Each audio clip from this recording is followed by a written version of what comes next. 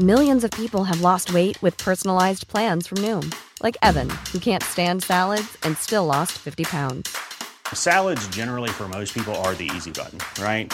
For me, that wasn't an option. I never really was a salad guy. That's just not who I am. But Noom worked for me. Get your personalized plan today at Noom.com. Real Noom user compensated to provide their story. In 4 weeks, the typical Noom user can expect to lose 1 to 2 pounds per week. Individual results may vary. From the global headquarters of AccuWeather, this is Everything Under the Sun, our weekly podcast with stories and information about the weather and climate, with information that you can use to help plan your way through the coming days. This is the fourth in our special summer series as we get ready to make the turn from June to July on the calendar.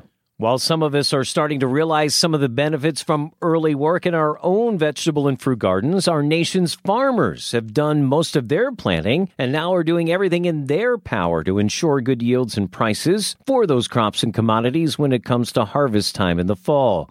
We thought it'd be a good time to check in with the United States Department of Agriculture for their latest guidance on some of those numbers in our opening spotlight segment.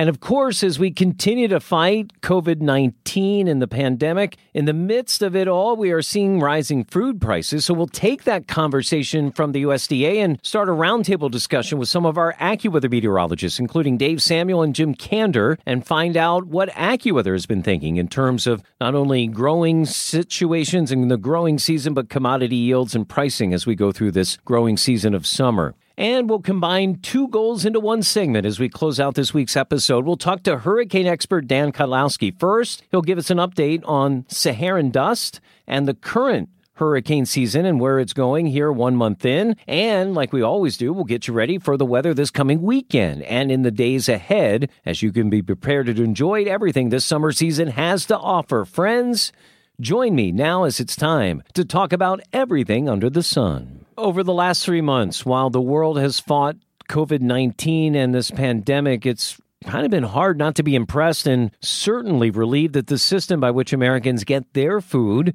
has not had any major disruptions. Certainly part of that enterprise is the ability for Americans and the world to grow crops of vegetables and fruits that form the backbone of our food industry. Certainly food prices have been on the rise, but that's mainly been from supply chain and workforce challenges in recent months. But we wondered, is the weather going to be helping or hurting as this summer growing season wears on? So as we make that turn from planting to growing season, it's time to welcome into Everything Under the Sun, Mark Chekhanowski. He's the chairman of the USDA's World Agricultural Outlook Board that prepares the monthly World Agricultural Supply and Demand Estimates, or the WASDE report, that updates monthly the forecasts of supply, planting, projected yield, and other ideas about the major commodities, crops, and agricultural products produced here in the United States and across the world. Mark, thanks for taking the time to join us.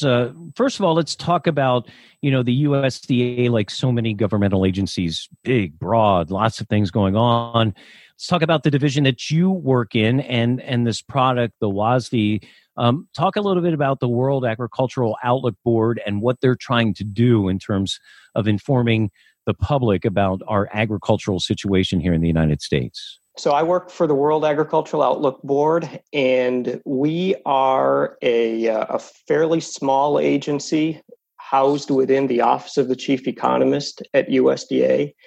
And our primary role is to compile and release monthly the World Agricultural Supply and Demand Estimates Report, also known by its acronym WASDE. We're a relatively young agency. We came into existence in the early 70s, 1973, and we were created to help to pull together all of the information from across USDA on commodity market conditions for all of the major commodities. And as you noted, USDA is a very big agency, very big department, lots of different agencies doing different things. So what we do at the World Board is really try to bring in the expertise, the primary expertise from the different agencies, and coordinate among all of these agencies, folks like the Foreign Agricultural Service, who look at crop conditions overseas, and the Economic Research Service that does a lot of economic modeling, and the Farm Service Agency that runs various agricultural programs. All of these different agencies have their own niche, and they're all looking at different parts of the agricultural economy.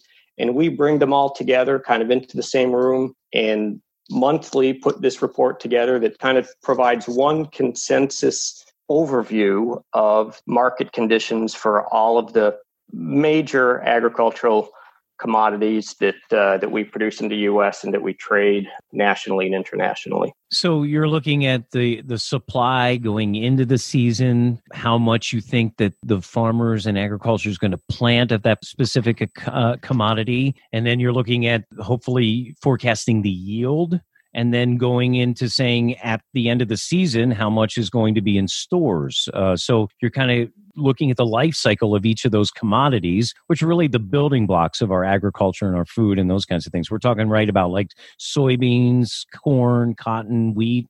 Any others that I'm missing there? That's right. I mean, those are the big ones. So soybeans, corn, cotton, wheat, rice, also livestock, beef and pork.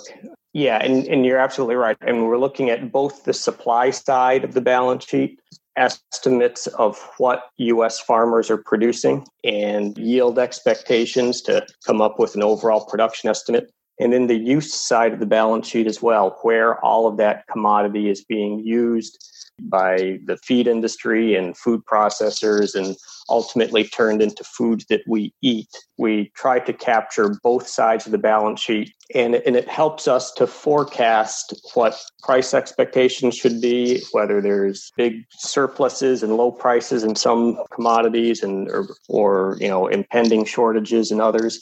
And by the way, we do this both for the U.S. and for the world as a whole. So clearly, for U.S. farmers, they're very interested in what we're producing here in the U.S., but really all of these commodities are traded internationally.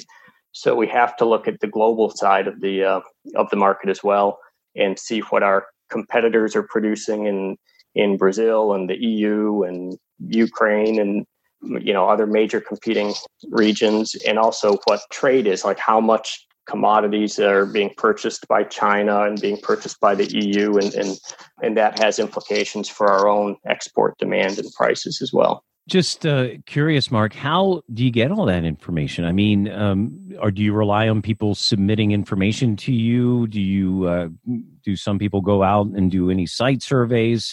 How do you determine something like the acreage of planting, for instance, as you go into a given season? Good question. So domestically, so here in the U.S., we have an agency within USDA known as National Agricultural Statistics Service, NASS. Their primary mission is to survey farmers, and they have dozens of different surveys that where they go out through mail surveys and in-person surveys and collecting information over the internet. And they ask farmers what they intend to plant. They put out a survey in March for planting intentions. They follow up with a survey in June, which will actually come out with next week, which follows up with farmers in terms of what they actually planted and how that might differ from what they intended to plant.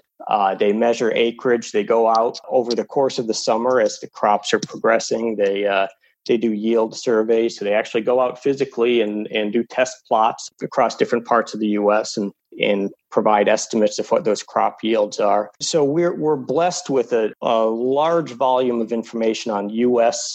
crop production, which we use in our balance sheets. And then on the international side, it's a little bit more complicated.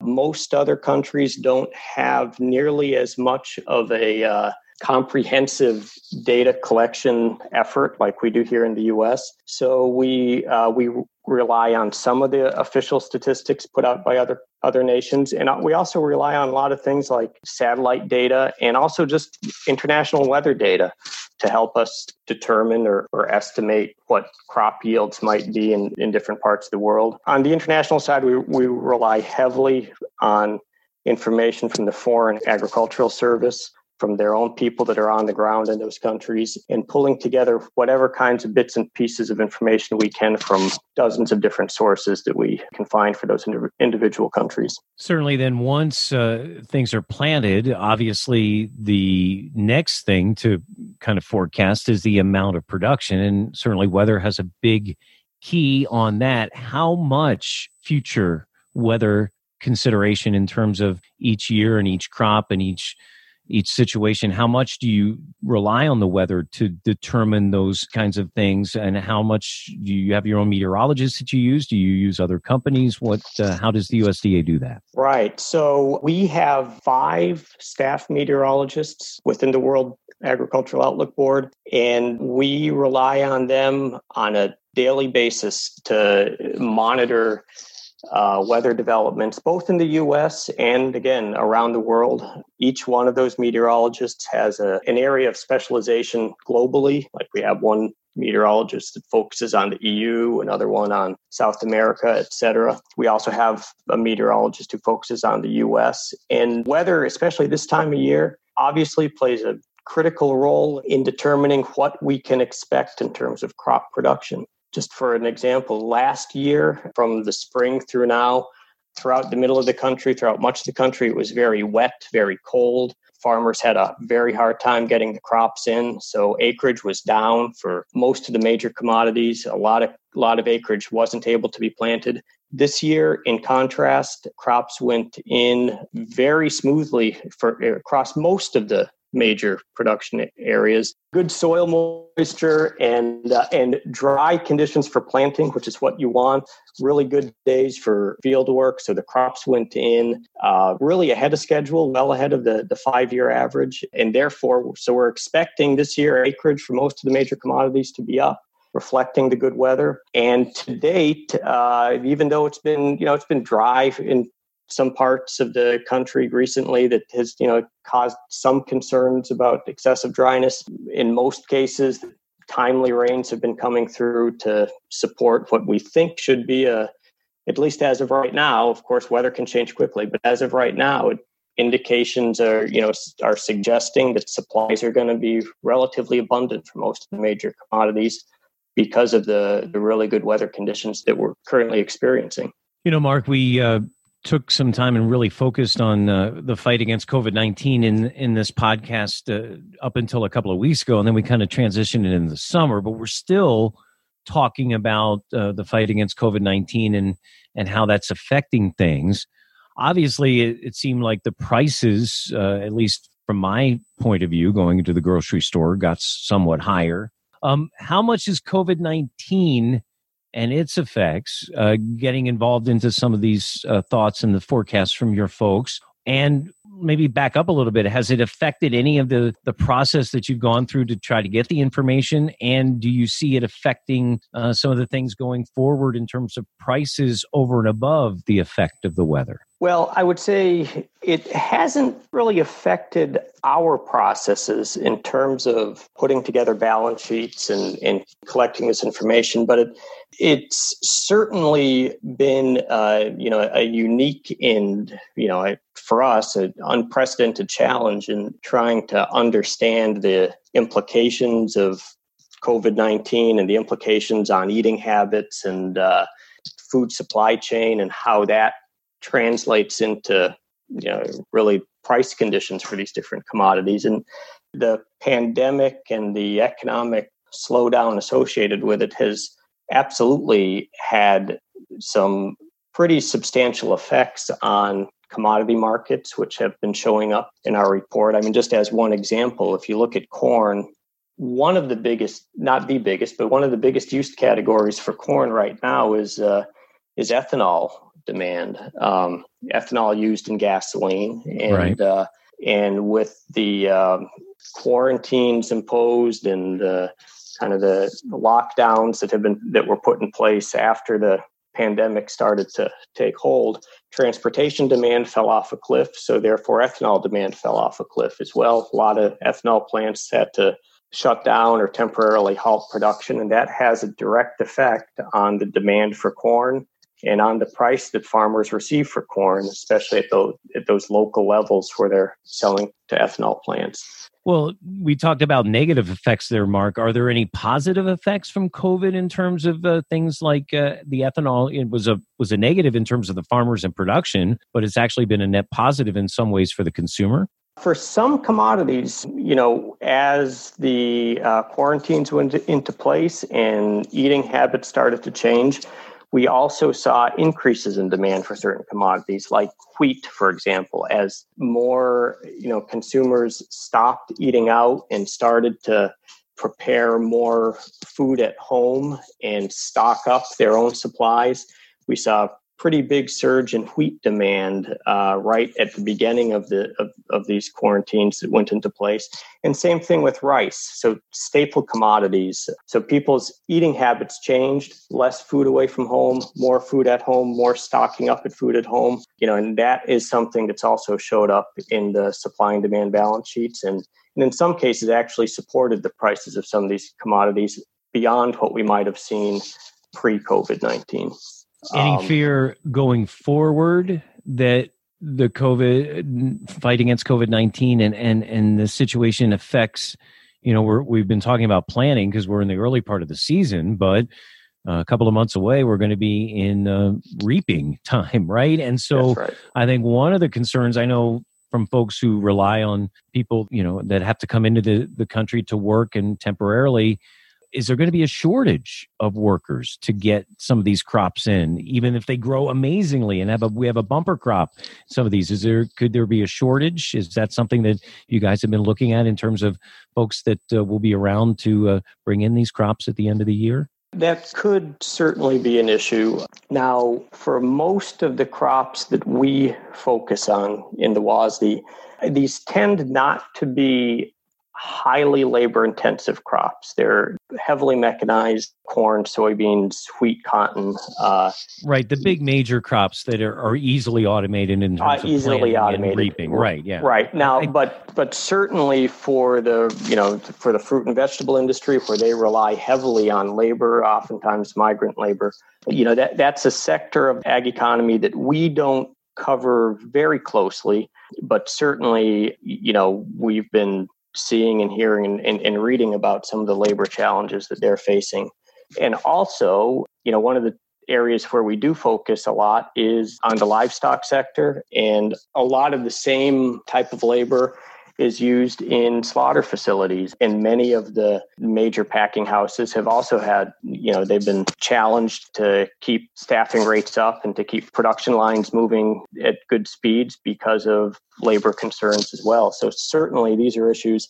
They're very hard to predict, very hard to really, come up with an expectation for, where we'll be months or weeks from now, but it's definitely a concern.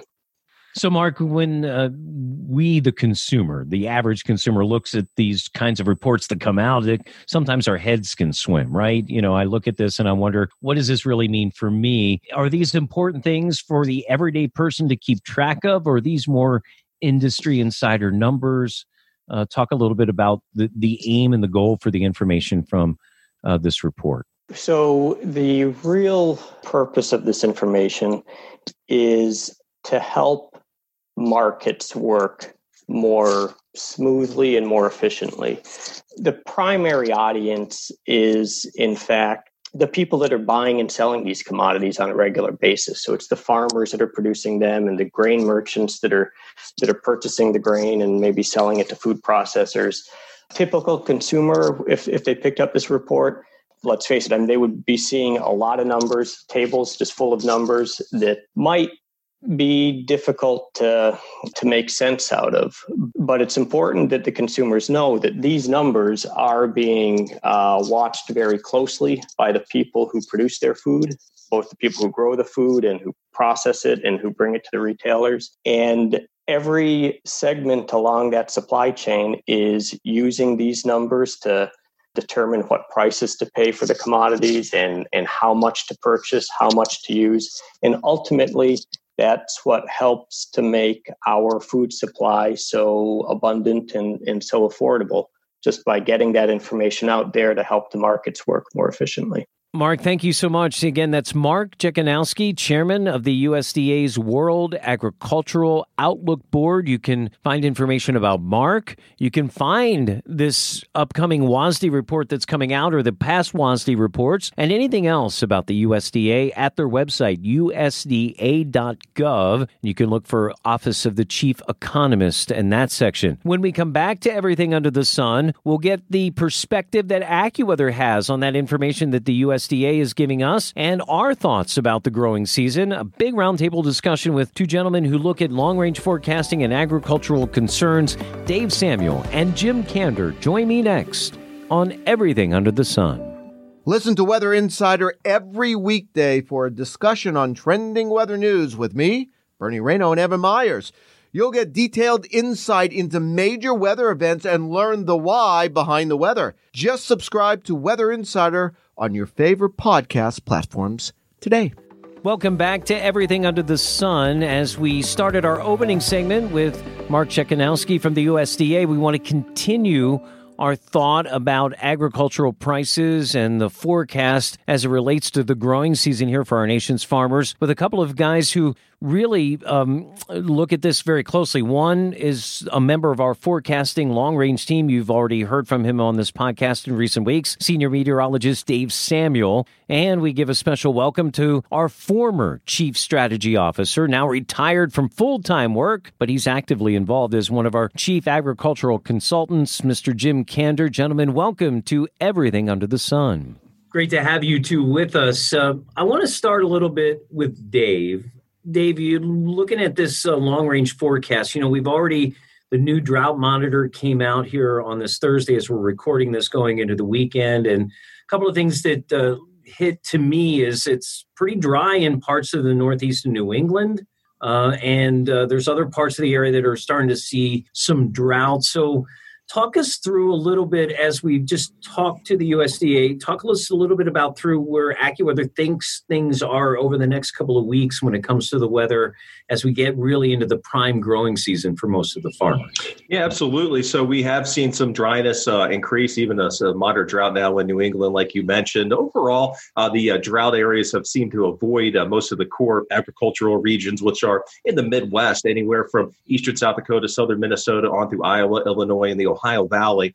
Some spots are dry. The soil is a little bit on the dry side, but we've had plenty of rain. Planning's been really good. There weren't a lot of flooding issues this spring like we had last year when that really halted, caused a lot of delays with the planting. So we have a lot of crop in the ground right now. There has been a little bit of issue with the wheat in Kansas. There's been some drought, also some cold. We had a freeze back in April that caused some damage in Kansas, but looks like they've been able to bounce back. They're harvesting the wheat now, and it looks pretty good from what I'm hearing. So there are some drought areas, but overall, weather has been pretty good for most of the crop areas in the U.S. And then going forward, you know, we talked a lot about in this podcast in terms of the long-range forecast, in terms of the summer being a long, hot summer. I think there's some fear that we get into the old Bermuda High where we get really just hot and dry, especially along the eastern seaboard and up into the Northeast. Is that something that we're concerned about going forward, that there may be some areas that tend to burn out a little bit here as we get into the summer and heat up and not have as much moisture as they need? Yeah, there's a couple of areas we're watching. The Northeast is kind of a newer one that has been developing.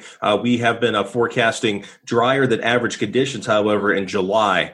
So we're obviously still in June now, but in July, we've been forecasting a drier than normal month across most of the Northeast and a warmer than normal month. So we'll likely have some issues there. It's not a major crop area, but of course, we have orchards and some crops for sure across New England. Those we could have some issues already getting a lot of burned up lawns. Another area will be the northern plains. I'm expecting some very dry weather to develop in July, eastern Montana into the Dakotas. That's a big area for wheat. They grow wheat there, spring wheat specifically, which is planted in the spring and harvested in the fall. It's been pretty wet, so crops doing okay, although there is a little bit of drought on the latest drought monitor in portions of the western Dakotas. So it looks like we will probably see that drought expand through the summer. So that could be an issue with wheat, but so far we've seen a little more rain than expected during the late spring into the early summer here. So also dry weather expected to develop in the Northwest.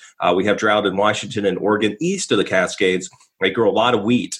and some other crops. So that could be another place that has some problems, as the Northwest drought should really increase through the rest of the summer. Now, the other member of our roundtable is a gentleman who, when he left and at his retirement, he was our chief strategy officer, and now he's one of our main consultants when it comes to something like agriculture. Jim Kander joins us.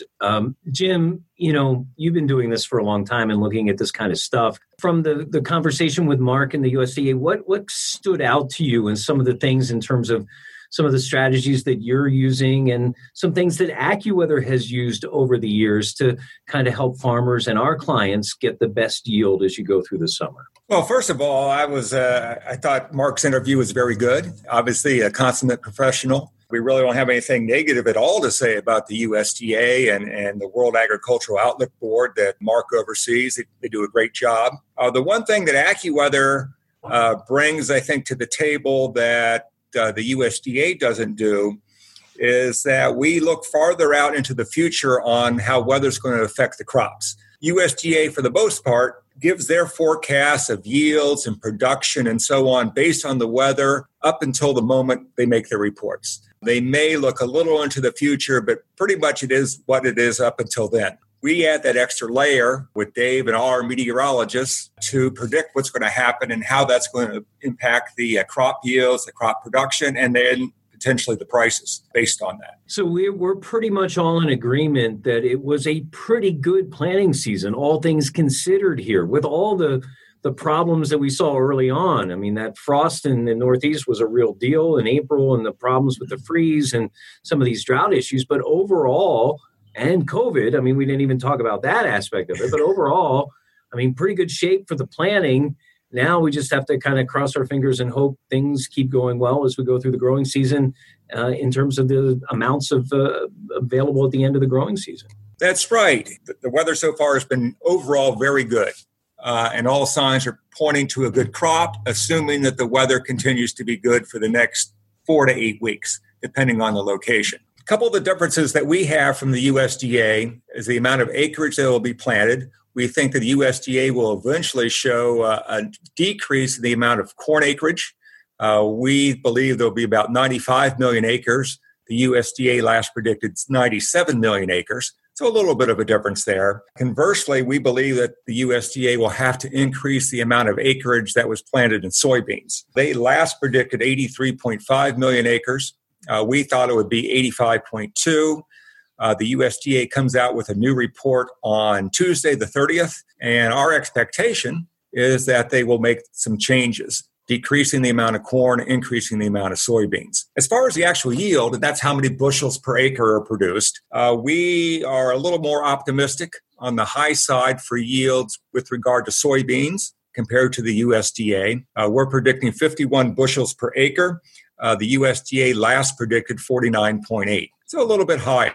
We're both at the same level right now for corn, 178.5 bushels per acre. If the weather does continue to be good, though, for the next 4 or 5 weeks, which is really the critical time for corn, we could see that going up quite a bit, up over 180, which would make it the highest ever. And almost certainly this will be the biggest corn crop in history. And it almost seems like things are aligned for that in the next few weeks because a lot of the corn belt seems to be in that zone that may get frequent enough showers and thunderstorms here over the next couple of weeks where we meet those minimums, which are about 1 to 1.5 inches of rain per week in some of those areas? Or I'm not. What are the pretty close, yeah. So it looks like we're in good shape in the corn belt for sure. How about farther south and east where we could get longer stretches? Is that going to affect the soybeans and other crops like cotton and those things here as we go through the summer?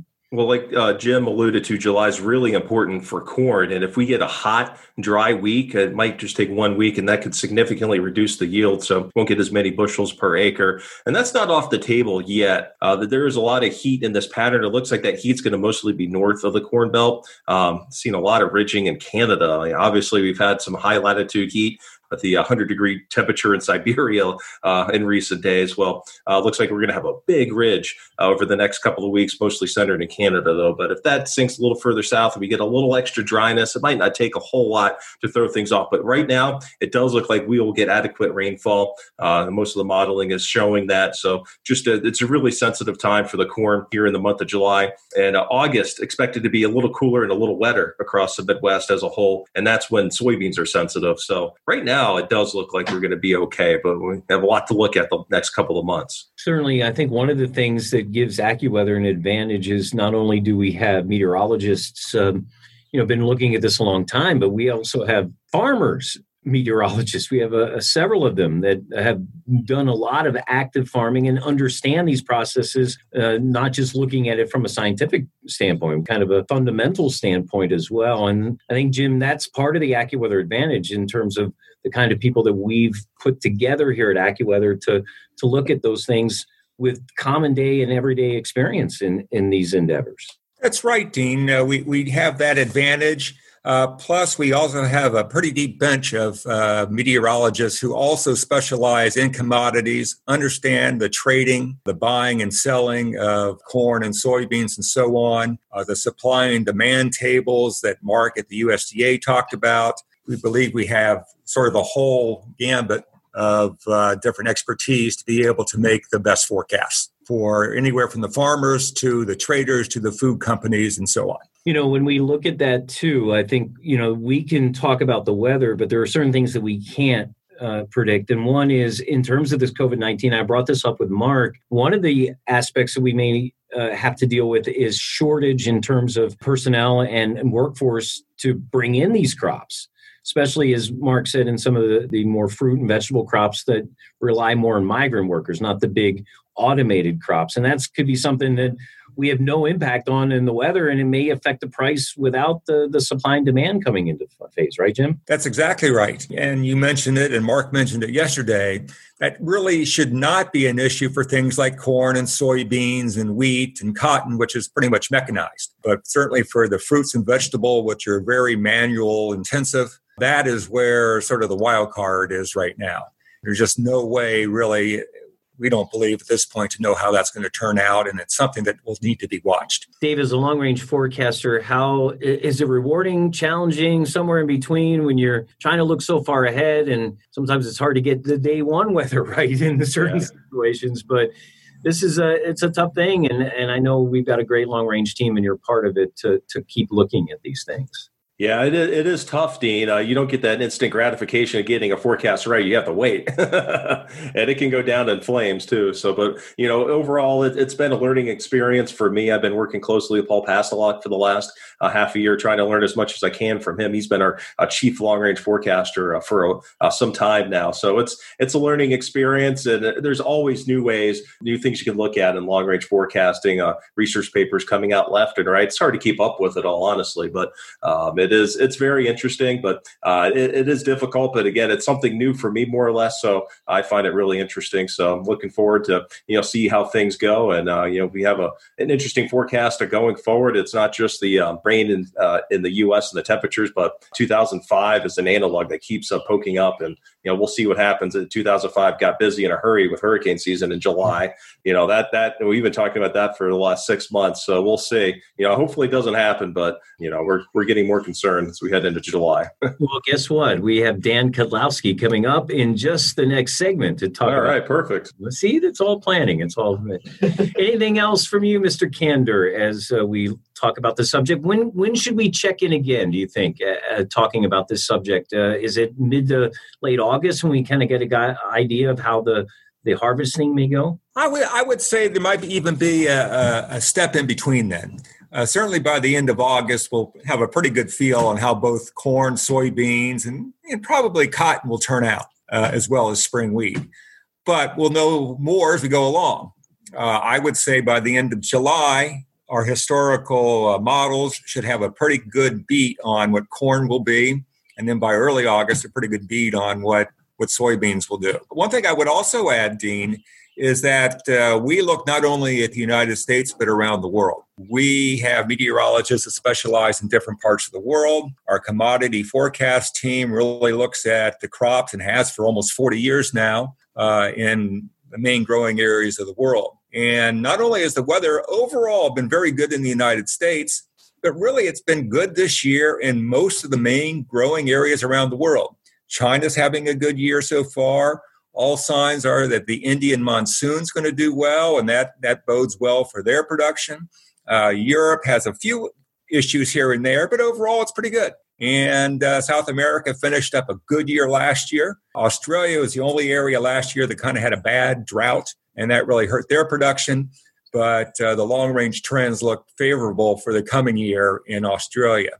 So overall, there's been a real lack of major problems, perhaps luckily, for world food supplies. Amazing how the world is dealing with COVID-19, and yet Mother Nature seems to have taken care of the food supply chain, at least in the growing so far. So things we'll keep monitoring. And how about we do that check-in here as we get into the latter part of July? Gentlemen, thank you so much for spending time with me, Dave Samuel and Jim Kander. Glad to be with you. Thanks for having us. Thank you. Yeah, I definitely think we will take a look at that coming up later in July. Special thanks to Dave Samuel and Jim Kander for spending some time with us. As I promised, we will check in with Dan Kudlowski about hurricane season and the upcoming weekend forecast and the forecast for that time beyond. As we roll from June to July on the calendar, the weekend forecast and the hurricane outlook coming up next on Everything Under the Sun.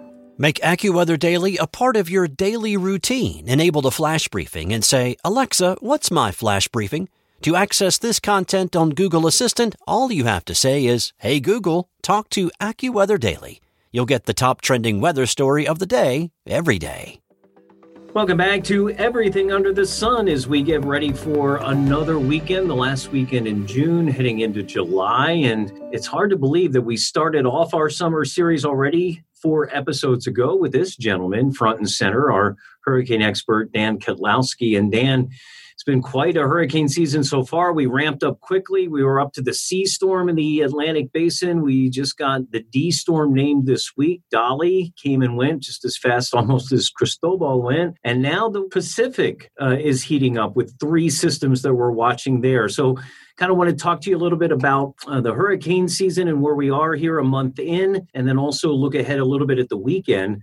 I guess the first story we should cover, and it really kind of relates to the hurricane situation, is all of the hype that we've heard about Saharan dust. Now, you know, Dan, and some of our listeners know that I have a partner who hails from Puerto Rico. I've spent time in Puerto Rico. So to me, the Saharan dust thing isn't that uncommon because it's a fairly common occurrence. It just happens that this year, all of that dust, it's a large concentration, and the upper level wind flow is taking it all the way to the United States Gulf Coast as we go through the early part of the weekend. And then up into the middle part of the country, we'll see some effects of that.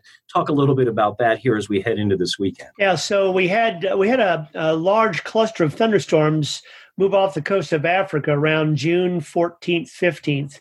And that kicked up a lot of dust. And that dust has worked roughly 4,000 miles from the coast of Africa westward into the Caribbean. And as you point out, Puerto Rico and the Lesser Antilles got the brunt of the really deep concentrated dust. Visibilities were down less than a quarter of a mile in some places. And of course, the sunsets were all mired by the dust, and the dust is just really thick.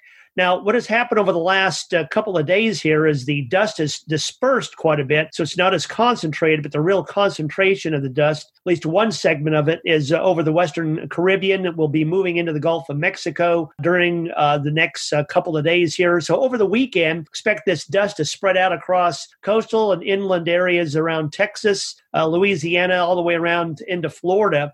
So that's where the worst of the dust is going to be. The dust will spread a little bit further north. So places like in Oklahoma, Arkansas, Tennessee, maybe as far north as Missouri and Kentucky, they might see a little bit of dust. But the worst of the dust is going to be along the Gulf Coast. Hazy skies, very low visibility at times. Not quite as much as what it was in Puerto Rico, but visibility is down like 4 or 5 miles. We've already seen that on some of the oil rigs in the Gulf of Mexico. But next couple of days here, pretty nasty. And again, this will affect the respiratory issues that a lot of people have. So the air quality will go down to poor, at least down to poor in a lot of these places. Yeah, I think more so towards the coastal areas. I think as it diffuses more as you get farther north, as you said, towards as far north as maybe the Tennessee Valley, Missouri, it's more of a visibility thing. Plus, in those areas, they had low humidity the last or in the middle of this past week. And as we go on the weekend, their humidity values are up.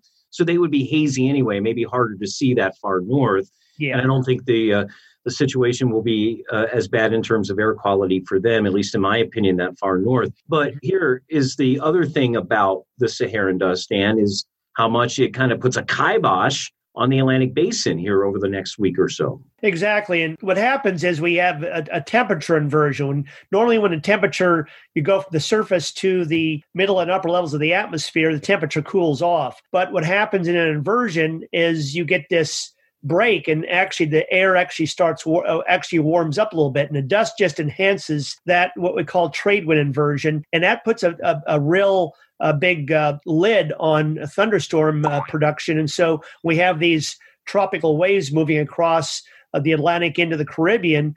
In order for them to develop, they have to have thunderstorms, which reduce the pressure and create the low-level rotation. That's not going to happen, and this dry air and dust is going to shut that down. There's also some very strong shear coming the opposite direction from west to east. Yeah, so right now the Atlantic is pretty much shut down for at least the next week or so. And then the focus has shifted to the Eastern Pacific. 3 systems out there. We've been joking here. They designate the probability about whether they're going to become a full-fledged tropical storm name system, and there's color coding, and so we kind of joke about red, yellow, orange.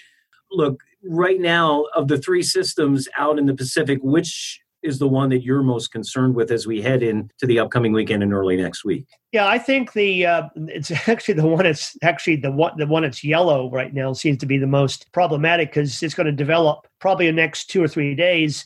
Is that the most central one? There's 3. No, actually the central one is gone now. It's fallen apart.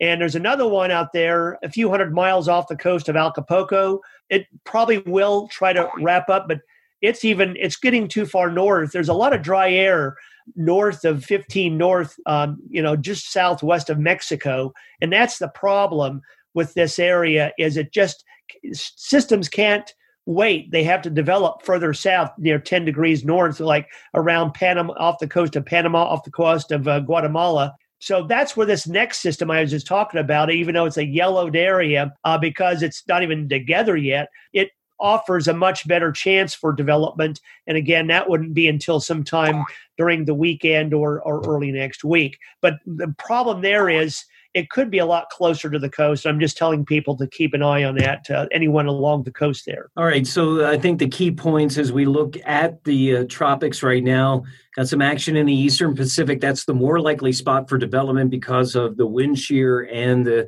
Saharan dust issues in the Atlantic Basin. Probably another week or 2 till this part of the Atlantic Basin sorts itself out and gets maybe riper for some development. Yeah, believe it or not, some computer models are actually suggesting that the dust will settle out around the middle of next week and not be as much of a problem. And a very strong tropical wave that's currently moving off the coast of Africa right now works westward. And if it manages to avoid a lot of the dust and gets into the Caribbean later next week, it's very possible that we could have an opportunistic situation there around the Yucatan, Northwest Caribbean, unfortunately, during the upcoming 4th of July weekend. I mean, computer models are suggesting it could be something coming up through the Gulf, maybe like July 3rd or even July 4th. Again, that's far out. Again, sometimes these models are overzealous on these ideas, but certainly that's an area we're keeping an eye on right now. Yeah, because the water right around the Yucatan and the southern part there of the Gulf of Mexico is still really warm. It's not as warm as it gets up towards the Gulf Coast of the United States. So if something does move in that direction, it may limit its possibilities. But certainly, as we go through this next week and into the 4th of July weekend, you're going to want to keep tuned to AccuWeather.com. Talking with hurricane expert, lead of our tropical forecasting team, Dan Kottlowski. Normally in this segment, though, Dan, we talk a little bit about this upcoming weekend and into the early part of next week. And it's been amazing. I think we started to see some of a pattern shift here where we were kind of more blocked. We were getting stuck with systems. But now it seems things are flowing more freely. Warmth and humidity after getting a little break in the upper Great Lakes and Northeast towards the end of this past week, looks like that's going to start building back into the Northeast. And showers and thunderstorms, again, are going to be a problematic thing at times in some parts of the country. So we head into the weekend, it looks like upper Midwest could see some rounds of pretty nasty stuff into the Northeast. And down in the Southeast, we could have some problems again. Yeah, again, we're going into that pattern where we had this huge upper-level high-pressure area that was in place over the Southwest United States. And that system kind of has broken down now. And as a result, that's given the pattern more of a progression now, but it's also allowed warmer temperatures to come up into the central and eastern United States as we normally see as we get into July. So what I find interesting, again, is how fluid the weather pattern looks across the country. So again, no big drought areas except for the Southwest U.S. And also the Northeast is starting to get a little bit of the drought monitor came out as we're recording this Thursday. And so parts of New England are starting to get a little dry. And of course, that goes into the conversation that we were talking earlier in this podcast about crop situations. And you can go back to that with Jim Kander. I guess, obviously when things are tending more warm in the East, the way it works in our lower 48 is things out west tend to get a little cooler. And it looks like the West has a pattern change with cooler air coming down from the Pacific Northwest towards the southwest part of the United States. That's correct. And again, like I said, this is all kind of falling into place with the summer. But I think you brought up a very good point there. When you don't have a pattern which brings you good precipitation in the springtime, that can often be very problematic in the summer because that means you've lost an opportunity to get things going, and it's very easy to go into a pattern where you don't have a lot of precipitation during the summertime. And so, so we'll have to watch those areas. Yeah, and that old wives' tale drought breeds drought. I think it's Yep. He's getting off to a dry start, and then the atmosphere. It's not always just the atmosphere; it's what's characteristic on the ground, and that helps trigger what's above it, and so all of those things. So, any key things that you're going to be watching here as we go through this weekend and early next week that are going to keep your interest in the weather, Dan? Yeah, I think the one thing I'm going to be watching very closely is the Bermuda Azores high pressure area out in the Atlantic. It's nosing very, very abruptly into the Gulf of Mexico right now. It's the reason why the Saharan dust is going to get wrapped around that. The denser dust is going to stay into the deep south there. Will that high stay rigid in there?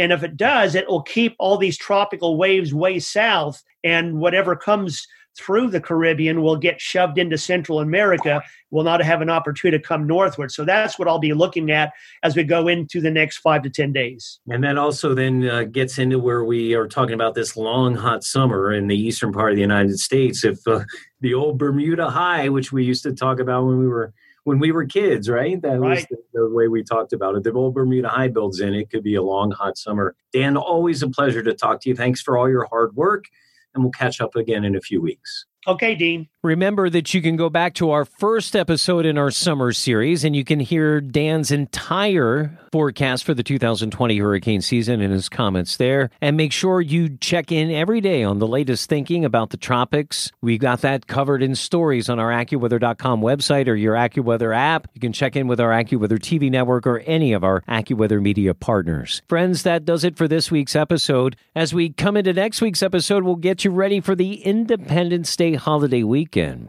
I know I'm already dreading not being part of this big celebration that I've been blessed to be part of over the last 10 years, the New York City's Macy's Fireworks Spectacular. If I can't be there in person, at least I can check in with my two dear friends, Sonia Rincon and Larry Mullins from our great radio station 1010 Winds in New York City about what life is like in the Big Apple as we get into this middle summer holiday weekend and as the city tries to return itself to normalcy slowly over the next couple of months. We'll also check in with Dr. Eric Fisher. I thought it'd be a good time to bring Dr. E back to talk about that disappointment I'm having as we head to another major holiday with restrictions in travel and life. We'll also get the latest read on whether or not mosquitoes will be a bigger pest than usual in the spots that you might frequent this summer. And we'll get that boat and beach report and mountain report on the forecast as we head into that first weekend in July. Friends, if you have a question, comment, or story suggestion, actually the mosquito story for next week is a suggestion that came to us at our email address, accuweather.podcast@accuweather.com. Again, if you'd like to contact us with a question, a comment, or suggest something you'd like to hear about, accuweather.podcast@accuweather.com. Special thanks to executive producers Ken Prell and Andrew Robb. And once again, always proud to represent our amazing team members here at AccuWeather and AccuWeather.com who work very hard to keep you prepared every day for the changing conditions and challenges that the weather provides us every day. For all of us with AccuWeather, I'm meteorologist Dean DeVore. Thanks for joining us. We'll talk to you next week on Everything Under the Sun. When you make decisions for your company, you look for the no-brainers. And if you have a lot of mailing to do, Stamps.com is the ultimate no-brainer. It streamlines your processes to make your business more efficient, which makes you less busy. Mail checks, invoices, legal documents, and everything you need to keep your business running with Stamps.com. Seamlessly connect with every major marketplace and shopping cart. Schedule package pickups and see your cheapest and fastest shipping options from different carriers, with rates up to 89% off USPS and UPS rates. And with the Stamps.com mobile app, you can take care of mailing and shipping wherever you are. Make the same no-brainer decision as over 1 million other businesses with Stamps.com. Sign up with code PROGRAM for a 4-week trial, plus free postage and a free digital scale. No long-term commitments or contracts. That's Stamps.com. Code PROGRAM.